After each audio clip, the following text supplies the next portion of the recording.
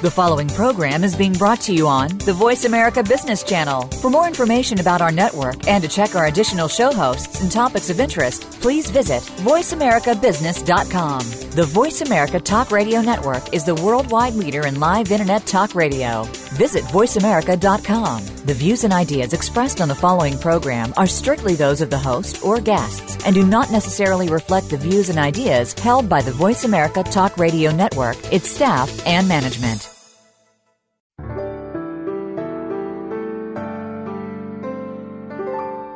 How is your work life going? Business, home, social? How about your health? Could you make some changes? Of course you could, but how and where to start?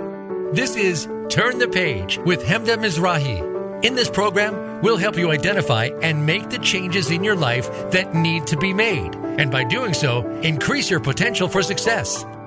And now, here's your host, Hemda Mizrahi. Welcome to Turn the Page. I'm Hemda Mizrahi. Can you think of a promotion that passed you by, a job offer you lost, or a relationship you might have saved if only you had communicated differently? Along these lines, have you sent text messages or emails that came across more harshly than you intended, were misconstrued, or resulted in conflict?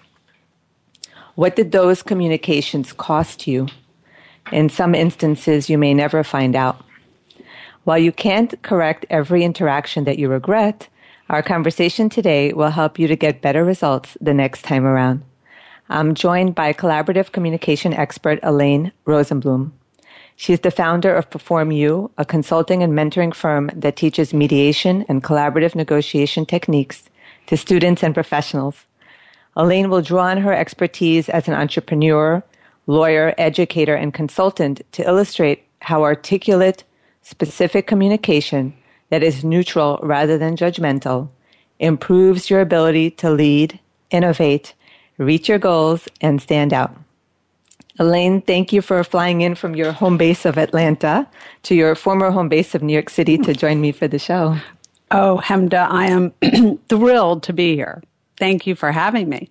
I'm excited to hear about all the work that you've done and also the suggestions that you can offer to make a very complicated skill set that is really crucial in our lives simpler for people. I'm excited to help you too. So as we're launching into this conversation about collaborative communication, it would be helpful if you would define what that term means. Collaborative communication is a way of having a conversation whereby you shift your mindset to how can we both get more of what we want, or how can I be a more active listener? And it's also a language choice, and it is shifting from using judgmental language to neutral language. And why this is so timely now is because of technology. Technology encourages us to abbreviate, and I would say social media is another force at work here. And social media enables us to be judgmental, and we're allowed to be judgmental without consequence, and we're allowed to publish things about other people or comment in a way that maybe the facts aren't always vetted. And so there's a lot of variables at play here, and collaborative communication is more and more important. And I actually teach it to people to use as a tool, especially in the professional world, to stand out. Because so few people are using collaborative language. I'll also tell you how you can use it as part of design thinking to create innovation. Mm-hmm. So it sounds like it's a framework where there's a real give and take, where you have this experience that there's room for everyone in the conversation and that everyone is important and that you want to work toward a positive outcome. Yeah, it is. It's managing a conversation, and I pull from some marketing principles and mediation technique to teach people to be aware of what's happening in the conversation, the role they play, and how just from shifting their mindset in a few words, they can change outcomes and from a professional perspective, be seen as a more powerful manager. Mm-hmm. And along the lines of management, is there an illustration that you can offer of a situation, someone you might have worked with who was a manager, and you helped that person to really improve the communication strategies he or she was using? One person comes to mind that a young man who was working for a boss who was essentially a bully. And I've actually worked with several people who worked for the same man. And a lot of the collaborative conversation piece in that instance came from engaging their own value within the organization and them embracing that, and then their communicating their self-respect across the table. When you're dealing with a bully, it's a very specific set of skills that you have to employ. And the first thing that you have to do is take ownership. And then take ownership, but with a collaborative bent. And when you are both courageous and collaborative, that's where the magic really happens. Mm-hmm. So in this particular situation, you were working directly with the manager who was considered to be a bully? No, I wasn't working. I wasn't trying to correct the bully. The bully was the boss. I mean, he owned the place. The bully wasn't going away. It was a bunch of people who worked for the bully. Okay. And what was funny about it was that the people who brought me in didn't even know what to call what I did. They just kept calling me in and going, just do whatever it is that you do. Mm-hmm. And basically, I was teaching all of these different managers how to work with this bully and still feel good about themselves. And a lot of that was about owning their own self-respect and then having the courage to voice their point of view. And once they did that, the bully backed down because the bully is scratching and looking to incite drama. And if they can't get it, if you're calm as a cucumber and owning your point of view with courage and respect, it's very hard for a bully to, get their fix, so to speak. So in this situation, this is a really valuable example because so many of us face situations where, like you say, the bully won't go away, or it could be someone else, obviously, who has other characteristics that we're finding challenging. So we're taking a look at how we're reacting in those situations and adjusting our own reactions such that we can really feel good about it. And you're saying also the reaction of the other person who you find challenging changes in that process as well. Yes. Well, I'm glad you said that because it brings up an important point. You can't control anybody else in the room. The only person that you can control in the room is yourself. And if you're acting with your own self-respect and you're giving respect to others, which is part of the collaborative piece, you will feel better about what's going on in the room. If you don't end up reaching your goal or getting exactly what you want, you'll have the courage, we actually just talked about this, to walk out the door and leave. But nobody should work in an environment unless you absolutely have to. And I realize there are people who cannot afford to leave their job. But if you can help it, you'll be much more productive in an environment that is characterized by respect. And what's interesting is when you start giving respect, you'll start getting it back. Mm-hmm. And that's where controlling yourself plays into that whole equation. Right. So somehow it reminds me of this study that was done by Catalyst, which is an organization that does a lot of research on women in the workplace, and how oftentimes we can respond to someone the way that they're treating us.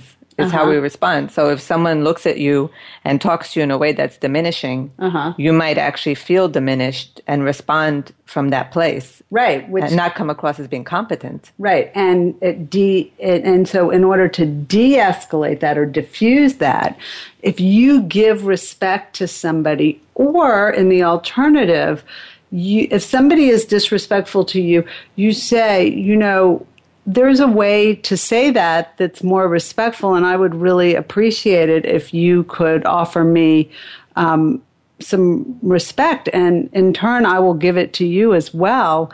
If you put that on the table and own your position, in all likelihood, the person on the other side of the table will follow suit. So it's about taking responsibility and owning the situation as far as you're concerned. And the rest you can't control. You can only control yourself. So that's an interesting point, because it sounds like it's the flip side of the example that I offered around the Catalyst study that took a look at people being in situations. Let's say it could be that you're being interviewed, and maybe in the mind of the interviewer, they're seeing you as less, and you respond accordingly. So in this particular situation that you talked about, you're seeing yourself as more. You're giving yourself a lot of respect, and so you're not going to shrink. Right. I mean, when I am coaching people or mentoring people, a lot of what I'm doing, whether I'm prepping them for a college interview or a job interview, I am building them up and helping them understand what their value is, either in general or as seen through the eyes of a potential university or through a potential employer. And so that they can own their self-respect. And I explain how they're valuable or how the interviewing organization views them. And then they can own their space. And then it's very hard to tear somebody down who, if they really believe in their own value in any situation. That sounds like a crucial point that we really essentially have to assess in any situation we're in, the value that we're bringing. Yes. And I don't think we get enough of that in our world. I think people struggle with understanding their value in many, many different situations. Going back to the bully, every one of those people that worked in that organization needed a good dose of self-respect. And that's not a coincidence. The person who was the bully, who owned the organization, hires people that he thinks he can bully. But he actually respects them more when they go up against him with their own self-respect. He's looking for that. He's testing you. Right, and that's what he needs also. Yeah. Right? Yeah. He needs someone to push back so that he can act differently. Right, exactly. So once you own your own self-respect, nobody else can really touch you. And I think you can influence other people by giving out respect and giving out collaboration. And that really changes organizations. So the key points you're mentioning have to do with assessing your value in any one situation, really demonstrating self-respect in your communication. And in this particular situation, just to offer a concrete illustration of maybe some of the language that you might suggest. Okay, a very simple example that I use all the time when I'm teaching is the example where you're sitting in your office and someone barges in and says, "You missed the deadline, I'm going to kill you," or "You're an idiot." And the person in response says, "I'm not an idiot," and responds and escalates the conversation. Whereas the person who's done some collaborative training might say, "I wasn't aware of a deadline," or they might say, "Can you tell me more about the deadline?" And they might be doing that just to buy themselves more time. But they're de-escalating the situation, and they are engaging the other person in a conversation about the issue rather than an argument and a character assassination. And we don't have to look very far I don't want to get into who's right, who's wrong, but politics and the debates have really, really demonstrated how unproductive character assassinations are. They don't do anything for anybody. And when somebody says you're an idiot, that's a character assassination. So learning how to control a situation like that, de-escalate it, and have a conversation about the real issues is a leadership tool.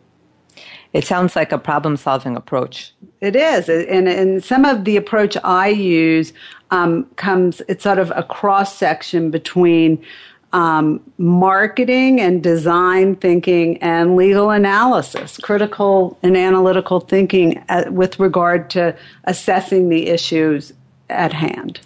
So you're stepping back and you're looking at it from a more logical point of view without self-blame. Yes, and then I'm using problem solving and brainstorming as a way to engage somebody in solutions when I know you're giving me time. When we come back, I will tell you a funny story that uses all of those elements in a very escalated situation. It's a plain story that I use in a lot of my presentations, and people always remember it. I meet people all the time that I trained years ago, and they'll say, "Oh, the plain story." It's amazing how people remember this story, but it's a common story. Excellent. And it would be great, actually, just as we're getting ready to go to commercial, if you would define design thinking. Design thinking is a problem-solving, future-looking point of view. So if you think of scientific problem solvers, they're looking at the problem, and design thinkers look at the solution. That's a very simple understanding of it. Okay, well, we're going to have to come back after commercial to be able to learn a little bit more about that. So we're going to go to a quick commercial. When we return, we're going to hear the plain story. And Elaine will also share why communicating collaboratively requires you to use concrete, specific language. Regardless of what you might be negotiating or selling, you'll learn how you can effectively set yourself apart. Stay with us.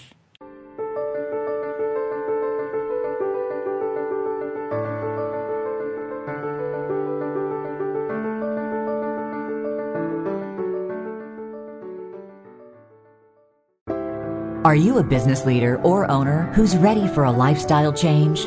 If conditions in your company's environment or marketplace are reducing your quality of life, now might be a good time to develop an exit strategy. Creating a transition plan enables you to pace your need for change while celebrating an enriching career. Ensure that you exit on a high note by enlisting the expertise of Hemda Mizrahi. Learn more at lifeandcareerchoices.com. There are two types of leaders in business. Those who are nice, compassionate people, and frankly, they are the people who fail to get a lot done. Then there are those who can get everything done and so much more. But they are greedy, unethical, and self-centered. The Compassionate Samurai Business Hour with Kathy Fairbanks finds a way to use the best of both types of leaders to help you create a dynamic roadmap to success. Tune in every Thursday at 1 p.m. Pacific Time, 4 p.m. Eastern on Voice America Business. Are you a business leader or owner who's ready for a lifestyle change? If conditions in your company's environment or marketplace are reducing your quality of life, now might be a good time to develop an exit strategy. Creating a transition plan enables you to pace your need for change while celebrating an enriching career. Ensure that you exit on a high note by enlisting the expertise of Hemda Mizrahi. Learn more at lifeandcareerchoices.com.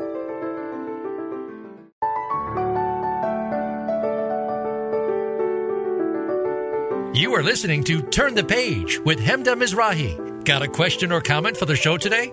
Please call in to 1-866-472-5790. That's 1-866-472-5790. Or send an email to hosthemda@gmail.com. Now, back to Turn the Page. Welcome back. I'm Hemda Mizrahi with collaborative communication expert Elaine Rosenblum. Elaine touched on how the rise in technology can lead to miscommunication, create conflict, and impede forward movement if you don't use collaborative communication tactics. So I'd like to hear a little bit more about that, Elaine, how you see technology affects our ability to communicate. Well, I think technology, especially smartphone technology, let's take the case of texting.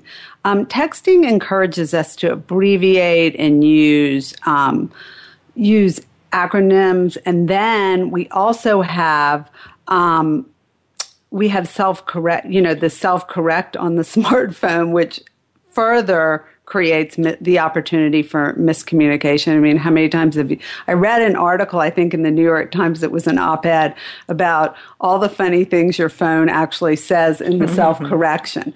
So you've got abbreviation, you've got self-correct and smart technology, and we're all moving at the speed of light. And that is just further creating problems in terms of our ability to communicate. And in fact, communication and communicating, articulating with specificity and being collaborative is intentional.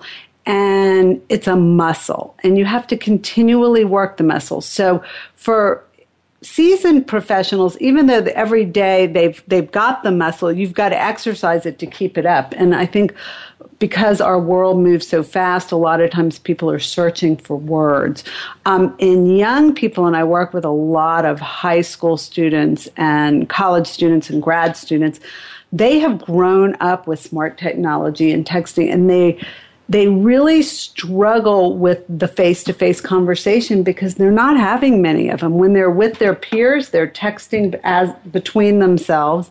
At school, they're sitting in a classroom, but they're not having a lot of face-to-face conversation. And I think that a lot of times when I'm working with them, the first time they come in, they're visibly uncomfortable because they're so not used to having a face-to-face conversation. Their parents all tell me they'd much rather text than talk to them. I know they all communicate. I see with my friends who have older children, they're constantly texting their children. And I know with my young students, they do not want to talk on the phone to me. We schedule and communicate all via text. So all of those forces are at work, and they're affecting our communication. They're eroding our communication skills. So the irony here is that we have more ways to communicate than ever, but the quality of our communication seems to be downgrading or eroding. So what would your recommendation be? My recommendation is, well, first and foremost, if you're texting, text in full words. Try to avoid using abbreviations. And I think just as a matter of professionalism, check your text. Read them before you send. Even I do it occasionally. I hit send and then look back at the message and say, oh my gosh, that is not what I meant to say. So, and in that instance, the paradigm and model I use for collaborative communication is send another text and self-correct yourself.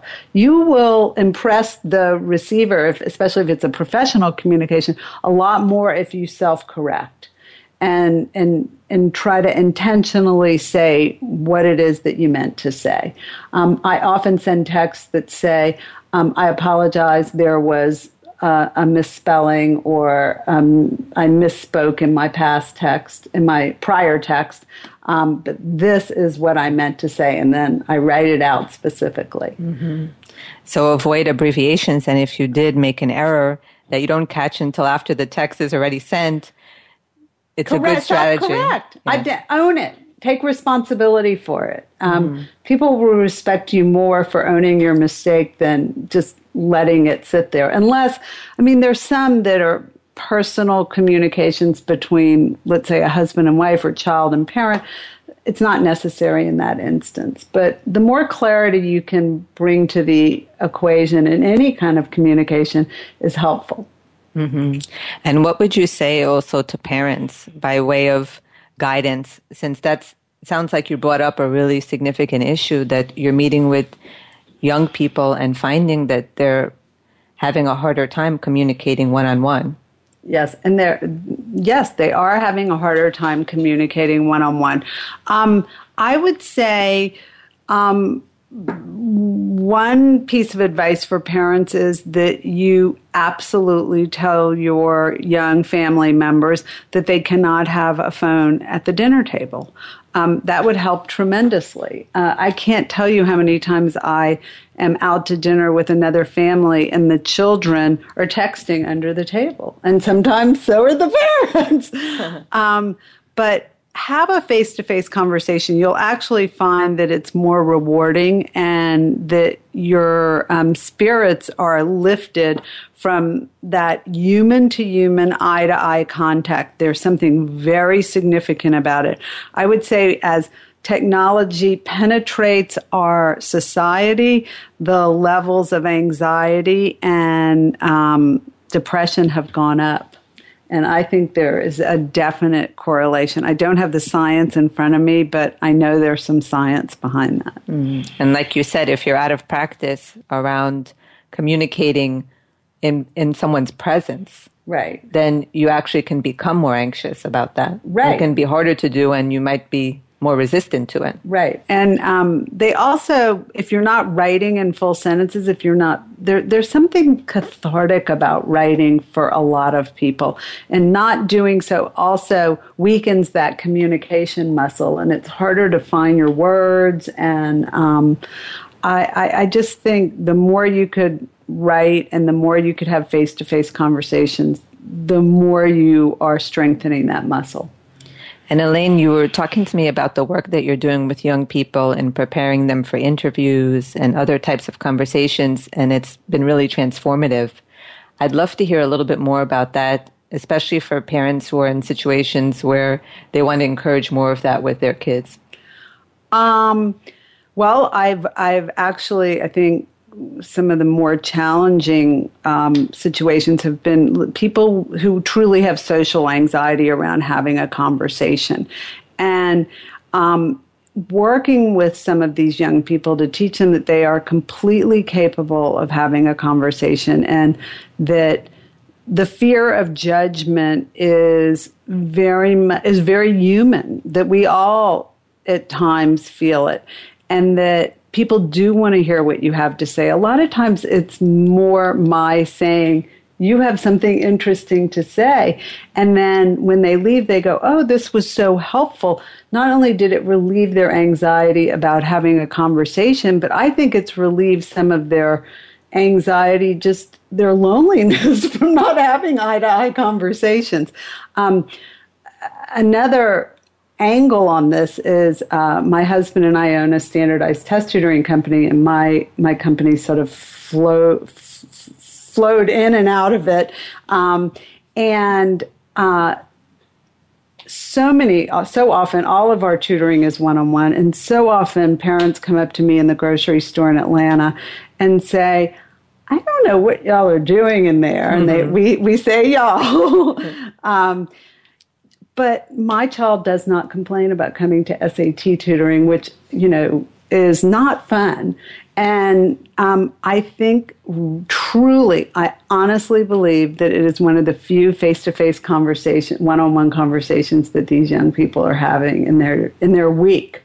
And I think that we humans need that. We need that human bonding.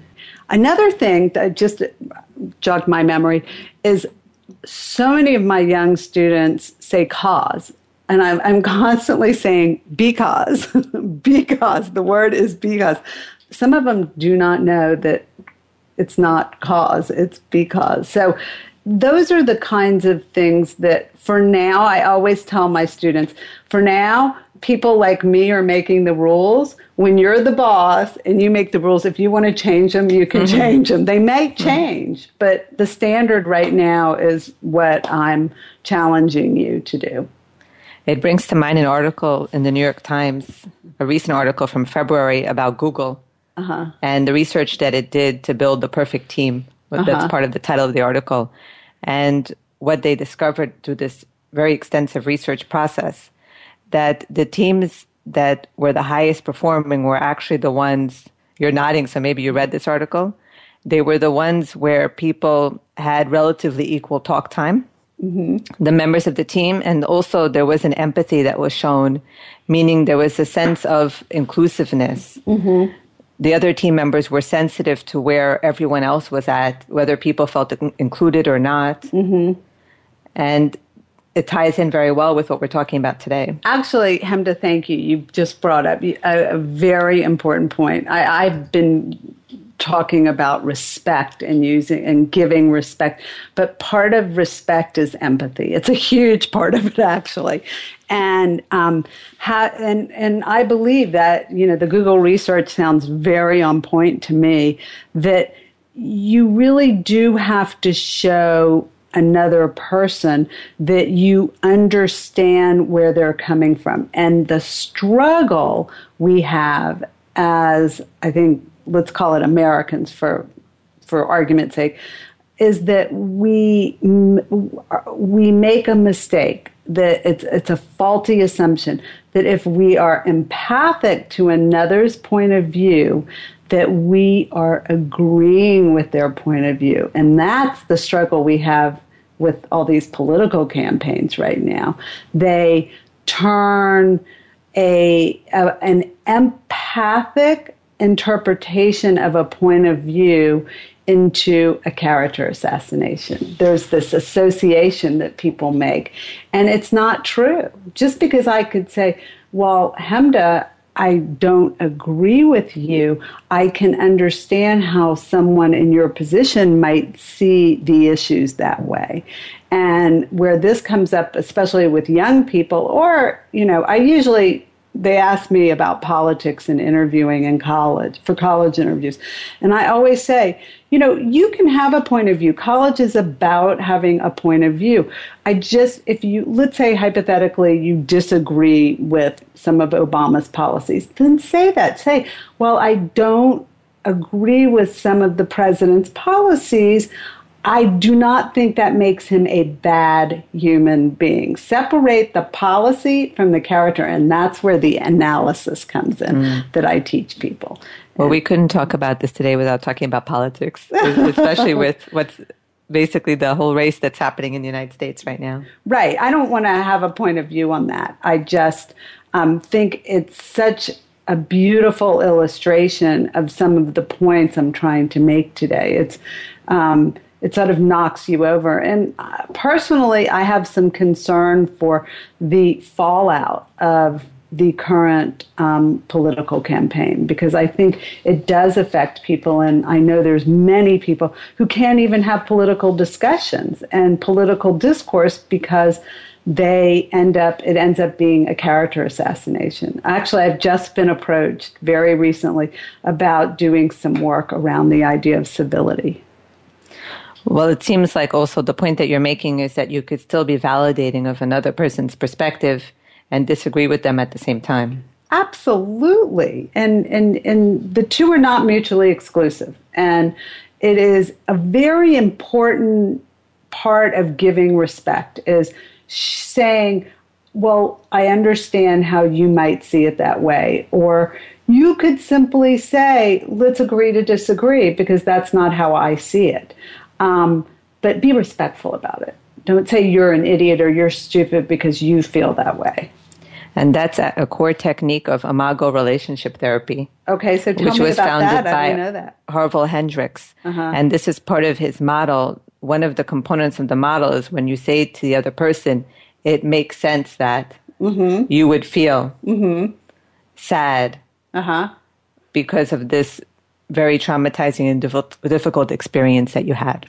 Right, exactly. You don't, and the danger is that you don't want to say, I know how you feel if you've never walked a mile in that person's shoes. That's a very dangerous place to go. So you want to say, I imagine is one of my favorite starter phrases for a situation like this. I imagine that if I were you, that XYZ, that you might see it that way, or you might be offended by that, or you might feel sad about that, or frustrated. A lot of the technique of shifting from the judgmental to the neutral is shifting away from words and putting judgmental words on other people. I really appreciate that choice of language, because I think sometimes that's what we struggle for. Even if you have the intention that you want to be validating, sometimes don't find the words. Right, and that's where the specificity piece comes in. And that's the true art form of collaborative communication, and probably the part I love teaching the most, because it sounds harder than it is. And we all make mistakes, and I love to teach people how to self-correct gracefully. So we have, as part of this collaborative communication experience, we're talking about empathy, we're talking about validation, we're talking about self-respect, recognizing your value adds, using specific terms. Mm-hmm. Specificity, my favorite word. And also the other component, which we'll talk more about, which is moving from a judgmental place to more of neutral language in your communication. Yes, we can tell the plain story, and that will illustrate it. Okay, we want to keep you with us, so we saved the plain story for the next segment. So we're going to go to a brief commercial, and when we come back, you will hear about the plain story. We'll talk more about specificity and also moving from the judgmental to the neutral. We'll be right back.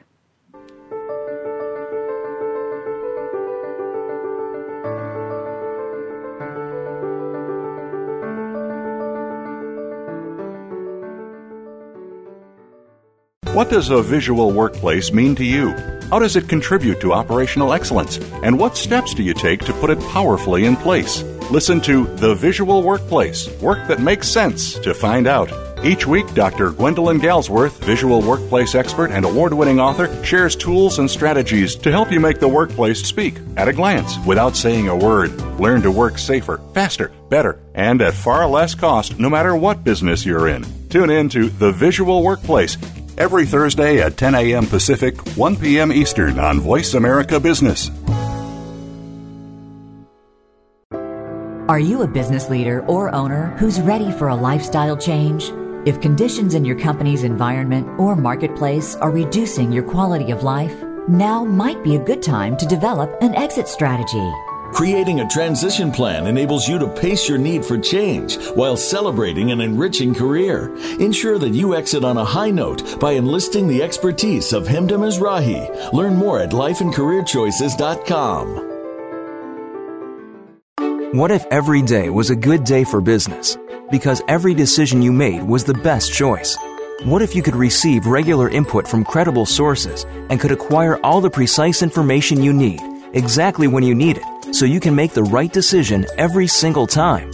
Because There's More challenges you to make better decisions. Join Laura Ellis every Monday at 9 a.m. Eastern, 6 a.m. Pacific, and 2 p.m. GMT on the Voice America Business Channel, and learn how to think differently for better decisions, better business. Are you a business leader or owner who's ready for a lifestyle change? If conditions in your company's environment or marketplace are reducing your quality of life, now might be a good time to develop an exit strategy. Creating a transition plan enables you to pace your need for change while celebrating an enriching career. Ensure that you exit on a high note by enlisting the expertise of Hemda Mizrahi. Learn more at lifeandcareerchoices.com.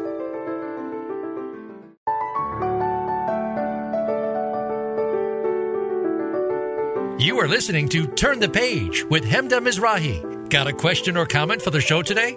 Please call in to 1-866-472-5790. That's 1-866-472-5790. Or send an email to hosthemda@gmail.com. Now, back to Turn the Page.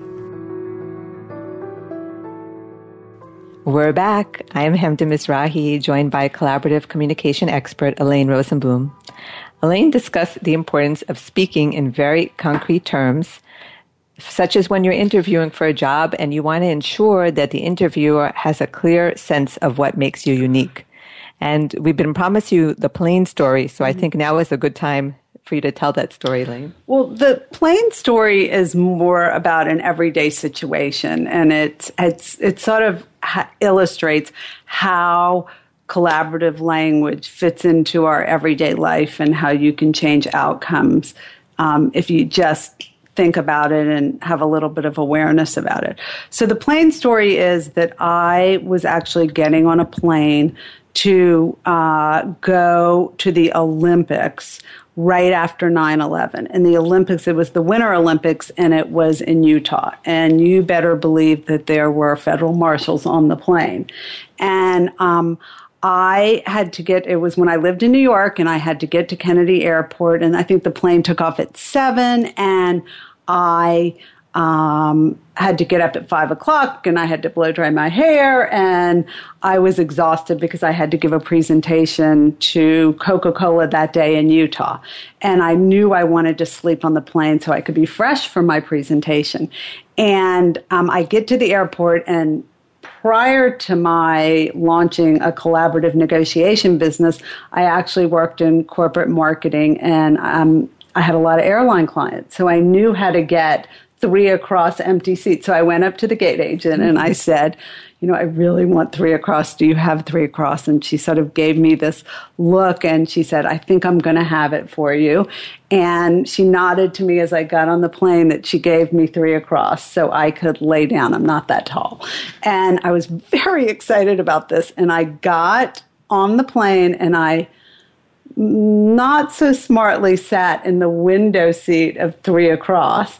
And across the aisle, 1 row up, there were 3 men, and there was a man sitting on the aisle. And as I was puffing up my pillows, and as I was, the plane was pulling out and taxiing down the runway, he got up and jumped into the aisle seat.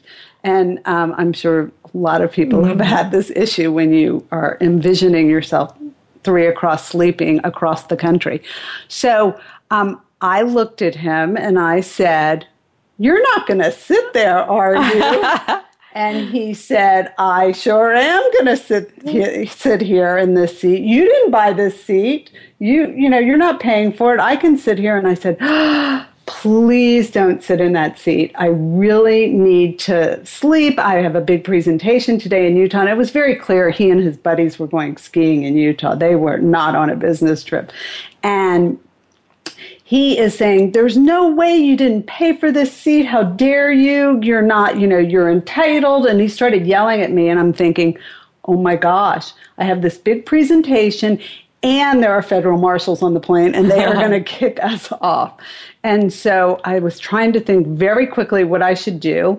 And I said, I looked at him and I went, "I have a proposal for you." And I said, "I'll let you sit here for the last 2 hours of the flight if you let me lay down and sleep for the first 2 hours of the flight. And you, after 2 hours, you can tap me on the shoulder." And he said, "Deal." And that is how we resolved the issue. Now, when I teach this, there were a few things I didn't do so well. So I'm going to point out to you what I didn't do well. First of all, I said, "I will let you sit here, for the second 2 hours if you let me." And that was really not a collaborative offer. So what would have been better is if I had said, "I have a proposal for you," and you always want to tell the person that you're proposing to what they're going to get first, so that they can hear what you want. So instead of saying, I will let you, I would say, "How about if you sit here for the last 2 hours?" And that's phrased very specifically because I want him to know he's getting something first, and then I'm going to ask for what I want. Mm-hmm. And if you do it the reverse and you talk about what you want first and then talk about what the other person may or may not want, or, proffering a suggestion, you might lose them. Because they're like, "I don't care what you want. I just care what I want." So that language piece is very, very important. The other teaching point in that example is that it was escalating, and I was getting nervous that those federal marshals were coming to haul us off the plane by the collar. And so I quickly said, I have a proposal, and that is a great way to cut escalation. I think I've used it many, many times when I just see a situation. Even if I'm sort of mediating between my son and a friend who are having an argument, if you interject, I have a proposal for you, a lot of times you can get people to stop and just listen. And so it's a good little tool. Everything that you're saying makes sense. Starting off with the other person's needs really is also a way of validating.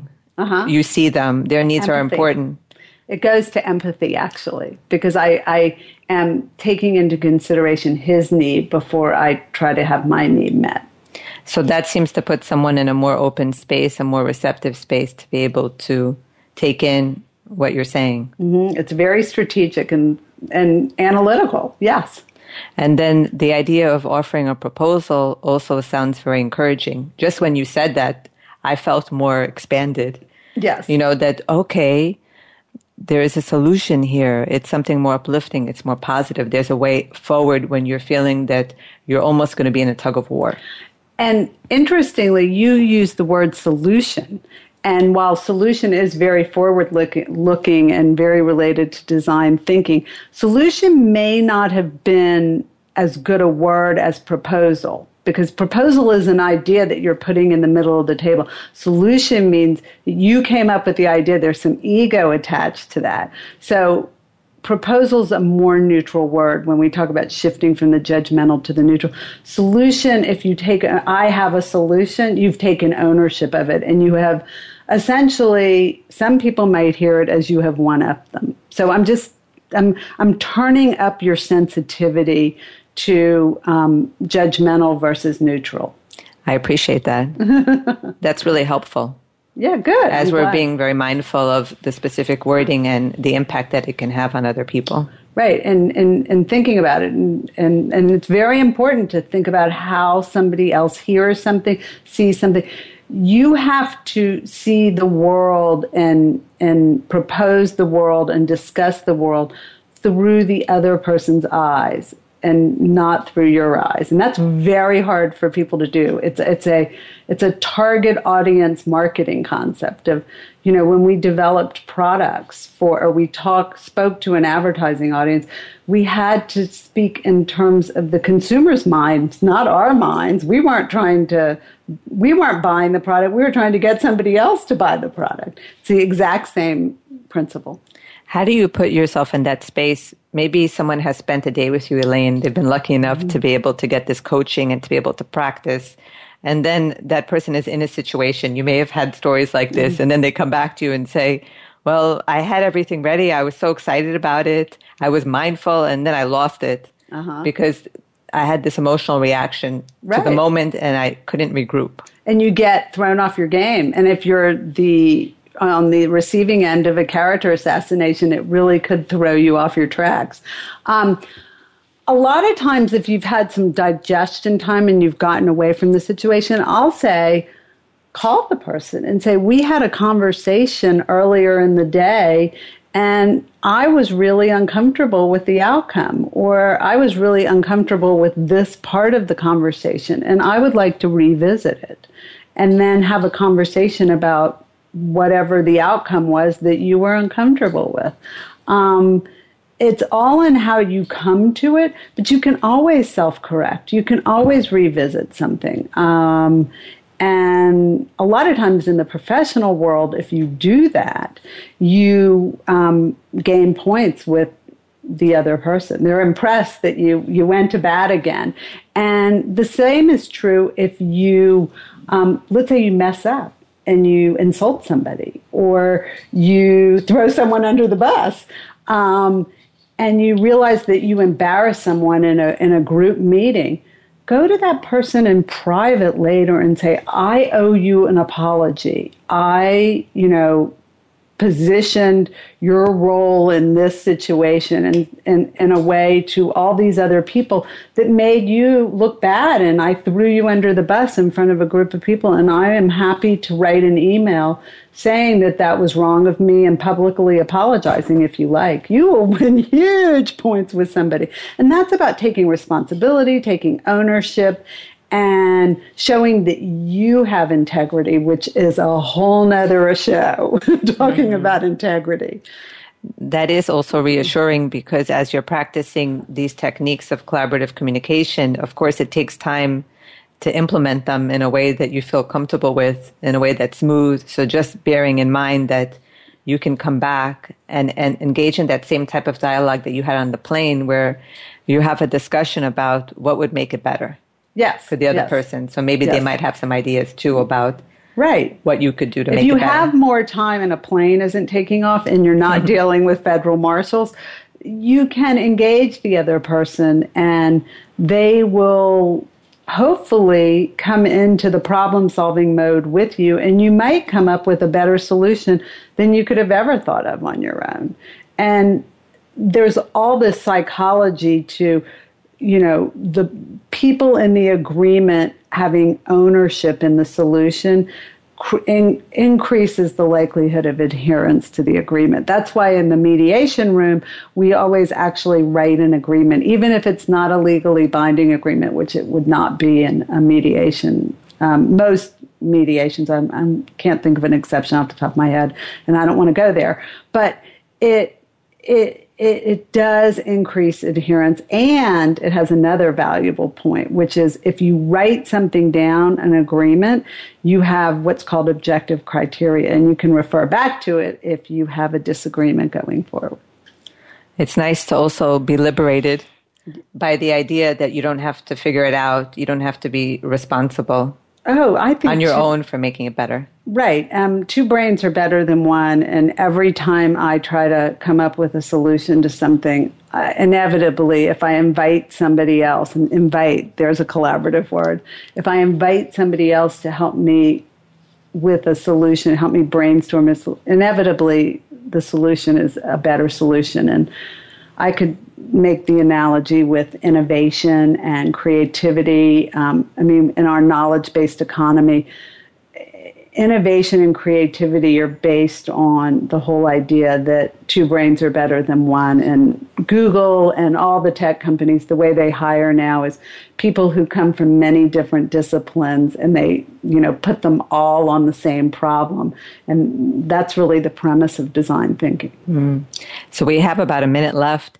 Is there anything more that you'd want to say about moving from more of a judgmental mindset and language to the neutral? There are a bunch of buzz terms that are sort of my default buzz terms that keep me in neutral as much as possible. If someone is angry with you, I would say one of the defaults is, what are your concerns? It works in many, many, many different instances where you're talking to somebody and they're going around in circles.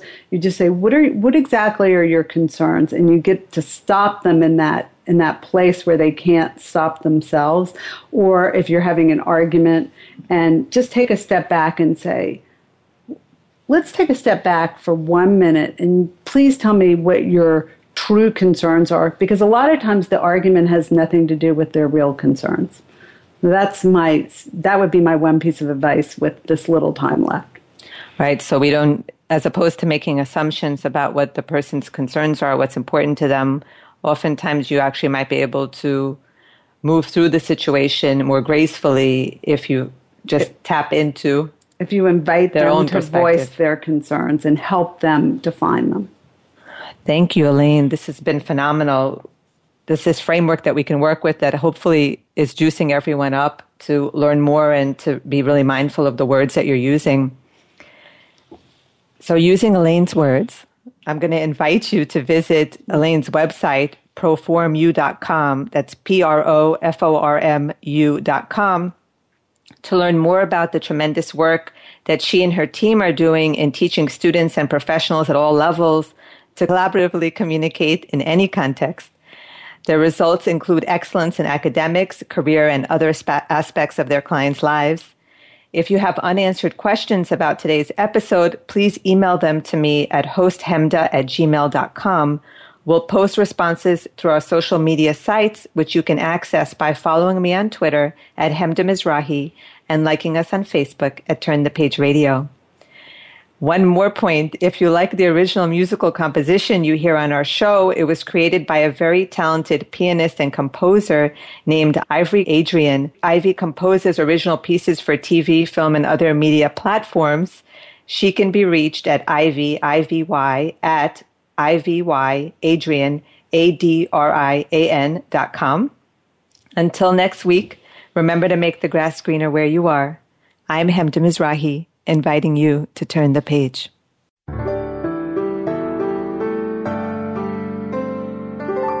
Thank you for tuning in to our program.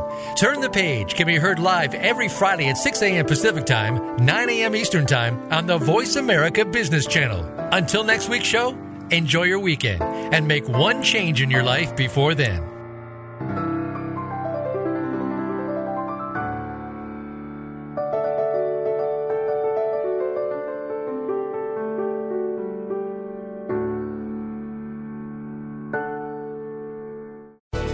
Thanks again for listening to the preceding program, brought to you on the Voice America Business Channel. For more information about our network and to check out additional show hosts and topics of interest, please visit voiceamericabusiness.com.